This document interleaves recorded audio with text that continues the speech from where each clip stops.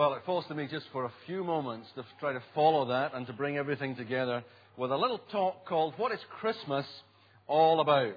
And if you've been listening carefully, it's sort of been threaded there as a theme right through all of what the children have been doing in their sketches and in their songs and their readings. As I prepared for this morning, I thought that, like David, I would check out the World Wide Web to see if I could find an answer to the question. So I did a Google search on what is Christmas all about? And in a matter of seconds, well, not even a second, 0.23 of a second, and if you're still using old money, that's about a quarter. About a quarter of a second, the search engine returned 39,600,000 suggested reasons where I could find the answer to what Christmas is all about. So I found everything from a message from Charlie Brown and Linus on YouTube to a definition in Wikipedia, which is a free encyclopedia on the net, that informed me Christmas is typically the largest economic stimulus for many nations. Maybe not in credit crunch time, but... So then I typed in Christmas must-haves 2008.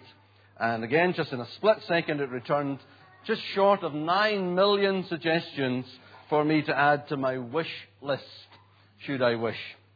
According to the Toy Retailers Association, the TRA, among the must-haves for children this year are the following. Now, boys and girls, what I want you to do is look at the screen, and as each of these things come up as suggested Christmas gifts, if you want one of those, just put your hand up. And mums and dads, if you haven't got that sorted already, that's your problem. So the first must-have for this Christmas, boys and girls, is the High School Musical dance mat. Whoa, who would like one of those? Who among the boys and girls would like one of those? Who among the adults would like one of those? Yeah, okay. Well, let's put that in the sack below the tree. There it goes. That's away in the sack. So maybe somebody's getting that. It's in the Prezi bag. Now, there's another thing. I think this is pronounced Bagugan warrior action figures based on Chinese cartoon characters. They're sort of magnetic marble pop-ups.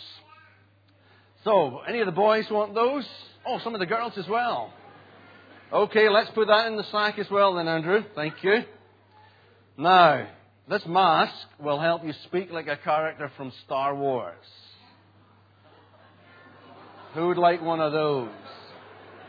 Wow. There's some very big kids in the congregation today. Also, if you want to speak like Star Wars, just stand close to me and get this cold, and that'll help as well. Okay, that goes in the sack as well, Andrew. Thank you. Now, how about all the little girls? Are you watching very closely? Because this baby-born doll has a flashing musical potty. Wow!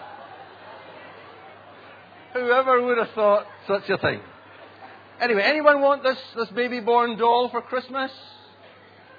There's some really serious guys needing a talking to afterwards. Okay, that goes in the bag as well, in the sack. Now, how about some cooks? Because this cupcake maker is one of the must-haves for Christmas. Oh, wow, mums and dads, that's very popular.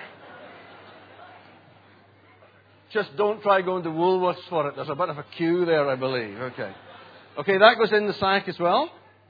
Now, wait for the ahs and oohs, because this puppy-sized puppy comes with towel and goggles, and the little stray swims all day. It's a puppy to take in the bath with you. Who'd want one of those for Christmas? Okay, yep, David Martin's wanting one of those. Okay, in the sack with that. Now, who's this character, guys? Anybody recognize who this next one is? Who's that? Who is it? It's Elmo! Yeah! A round of applause for Elmo. Well done. Okay, yeah, okay. And this new version of the Sesame Seed character, this one can sing and dance. Okay, that's one to bring to church with you Christmas Sunday morning for Mr. Granger to play with. Oh, no, sorry, we don't dance in this church. I forgot about that. No, it's well, sing anyway. Anyway, that's one of the must-haves. The 8th one is a life-size golden retriever called Biscuit, who obeys 6 different commands. Now, I was going to use some adult humor and say that a golden retriever called Biscuit will go down a treat in some eastern countries, but that would I wouldn't do that. Who'd want one of those? Life-size dog that obeys 6 different commands. Okay, that goes in the sack as well. Wow, we're going to have some Christmas this year, aren't we?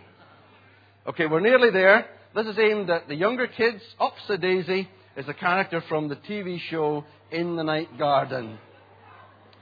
Okay, any of the little people want one of those? There's a few hands up. Okay, in the sack with it. Okay, this is for the older guys, boys and girls, because wearers of this watch can transform themselves into alien superheroes from Ben 10. Okay, we'll be having one of those as well then. Thanks, Andrew. In the sack. Can I just point out that the boy didn't actually go in the sack? Because that just would be wrong, okay? We don't, just for all sorts of reasons, we wouldn't do that. I don't want mums and dads coming to me afterwards and saying, you shouldn't have done that, because they'll try that at home now. No, the boy didn't go in the sack, just the watch, okay.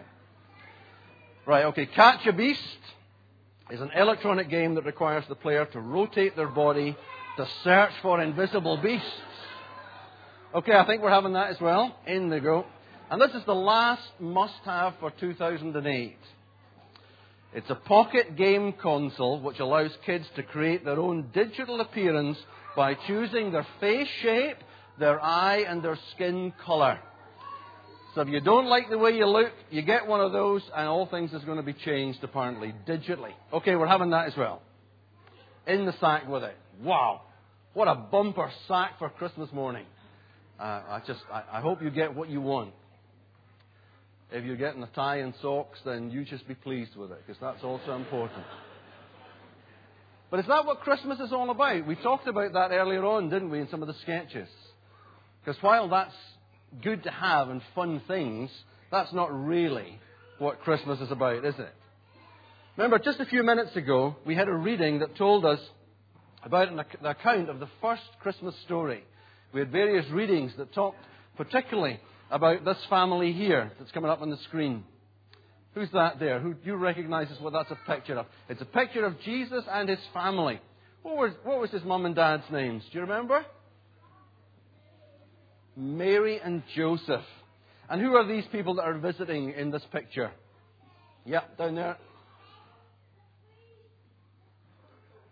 The 3 wise men are there. Who else is in there? The shepherds are there. Well, we all have at least a basic understanding of what Christmas is about, don't we? Because we've heard it either in school or Sunday school or church, or maybe we've even heard it by listening to some songs or carols being sung out.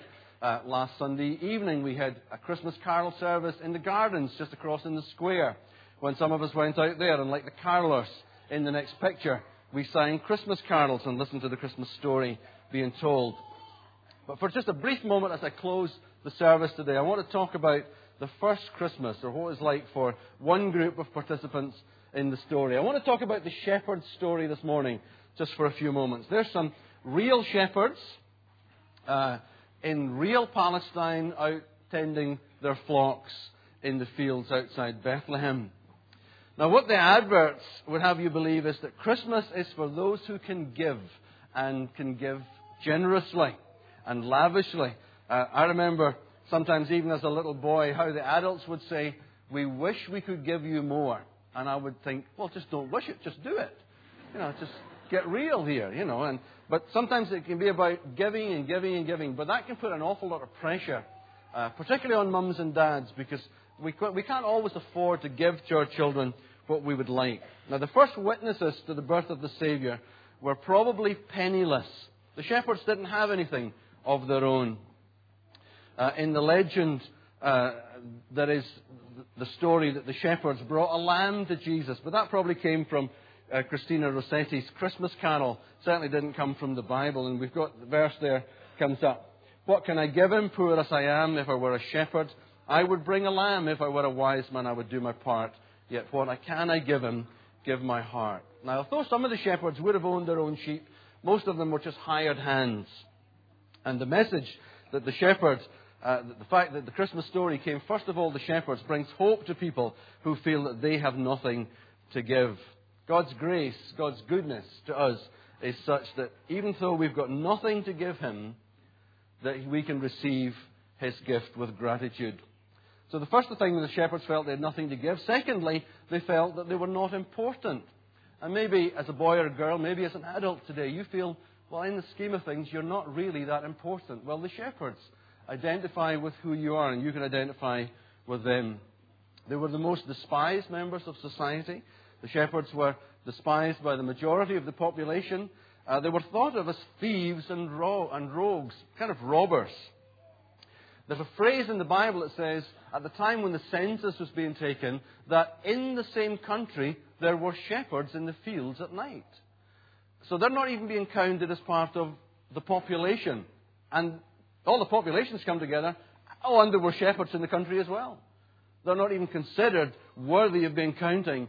They were like non-persons, and yet God comes to them at Christmas time. As others scurry around Bethlehem, I like that angel who said, give me my trumpet, I'll make some room. I think I'd have the conviction of that angel if I'd been one of those. But people are scurrying around Bethlehem, there for the census, and the poor shepherds are passed by, left out altogether.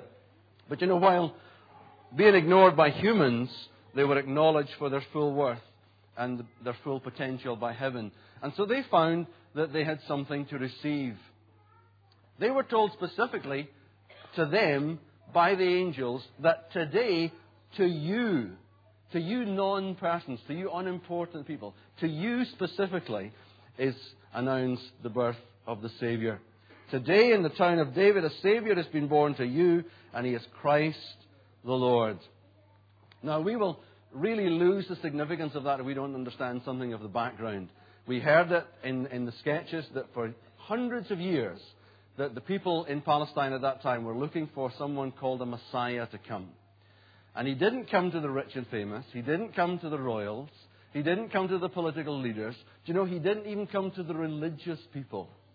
He came to people who were, as far as society were concerned, just not even on the scale. Not worth anything. And the Messiah came to them. And as a result, the shepherds found that they had something to share.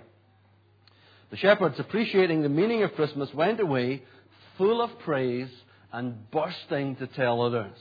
In Luke 2 and verse 18 it says, and all who heard it were amazed at what the shepherds said to them. That's the shepherd's story. And I have a story. And you have a story, boys and girls. And as we share our stories with others, we can offer them hope.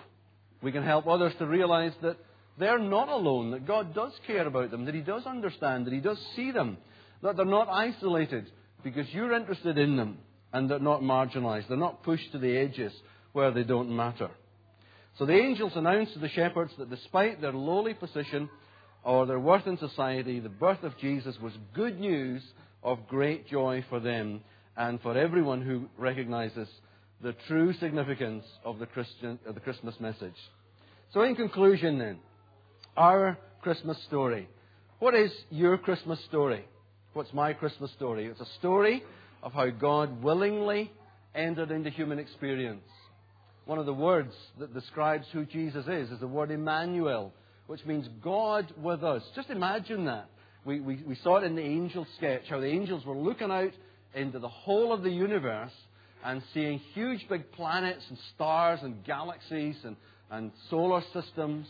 And there's a tiny little insignificant planet called Earth. And God's concerned about that. And on that Earth, which is big compared with us, we might feel that we don't have anything to give. And God's interested in us. And God comes and enters into human experience, and He lets His light shine into all aspects of human darkness. So apart from all the things that we put in the sack there, in anticipation of Christmas morning, Jesus is the best present you could ever receive or give to others. For some of the children, but definitely for some of the adults. Let me just read some verses from the Bible. In Romans 6 and 23 it says, the wages of sin is death, but the gift of God is eternal life in Christ Jesus our Lord. So Jesus is a gift, and eternal life is a gift. Jesus says that eternal life is that you might know Him and the God that sent Him. And that's a gift that we can receive at Christmas. And it's not one that we're going to throw in the sack to have sometime in the future. It's one that we can have right here and now. In Romans 5 and 8, it says God demonstrates His own love for us in this, that while we were still sinners, Christ died for us. And we have that reflected again in our readings and in our sketches. That Jesus had to come and He had to die. He did not just be born as a little baby, but He had to grow up and as an innocent man be crucified for the sin of the world. And one final verse. In John's Gospel, John says that Jesus was in the world as an adult, as a baby, and though the world was made through Him, the world did not recognize Him. The shepherds recognized Him, the angels recognized Him, and today some people recognize Him, but not everyone. He goes on to say that He came to that which were His own, but His own did not receive Him. And yet to those who received Him, you see, because the gift is given, but the gift has to be received. To those who received Jesus, who believed in His name, He gave the right to become children of God. And then He goes on to say, and that is what we are. That's what you are if you believe in Jesus. So Christmas, what it's all about. Bottom line, take this away with you. Jesus is what Christmas is all about. Jesus is what Christmas is all about. And if you've not received Jesus as the gift that God intends Him to be to you, boys and girls, men and women, you can open your hearts today and ask Jesus to come in and take control of your life. He really is the gift that brings salvation to you, that brings light to your darkness, that brings hope to your despair, brings life to your death. Let's pray, shall we?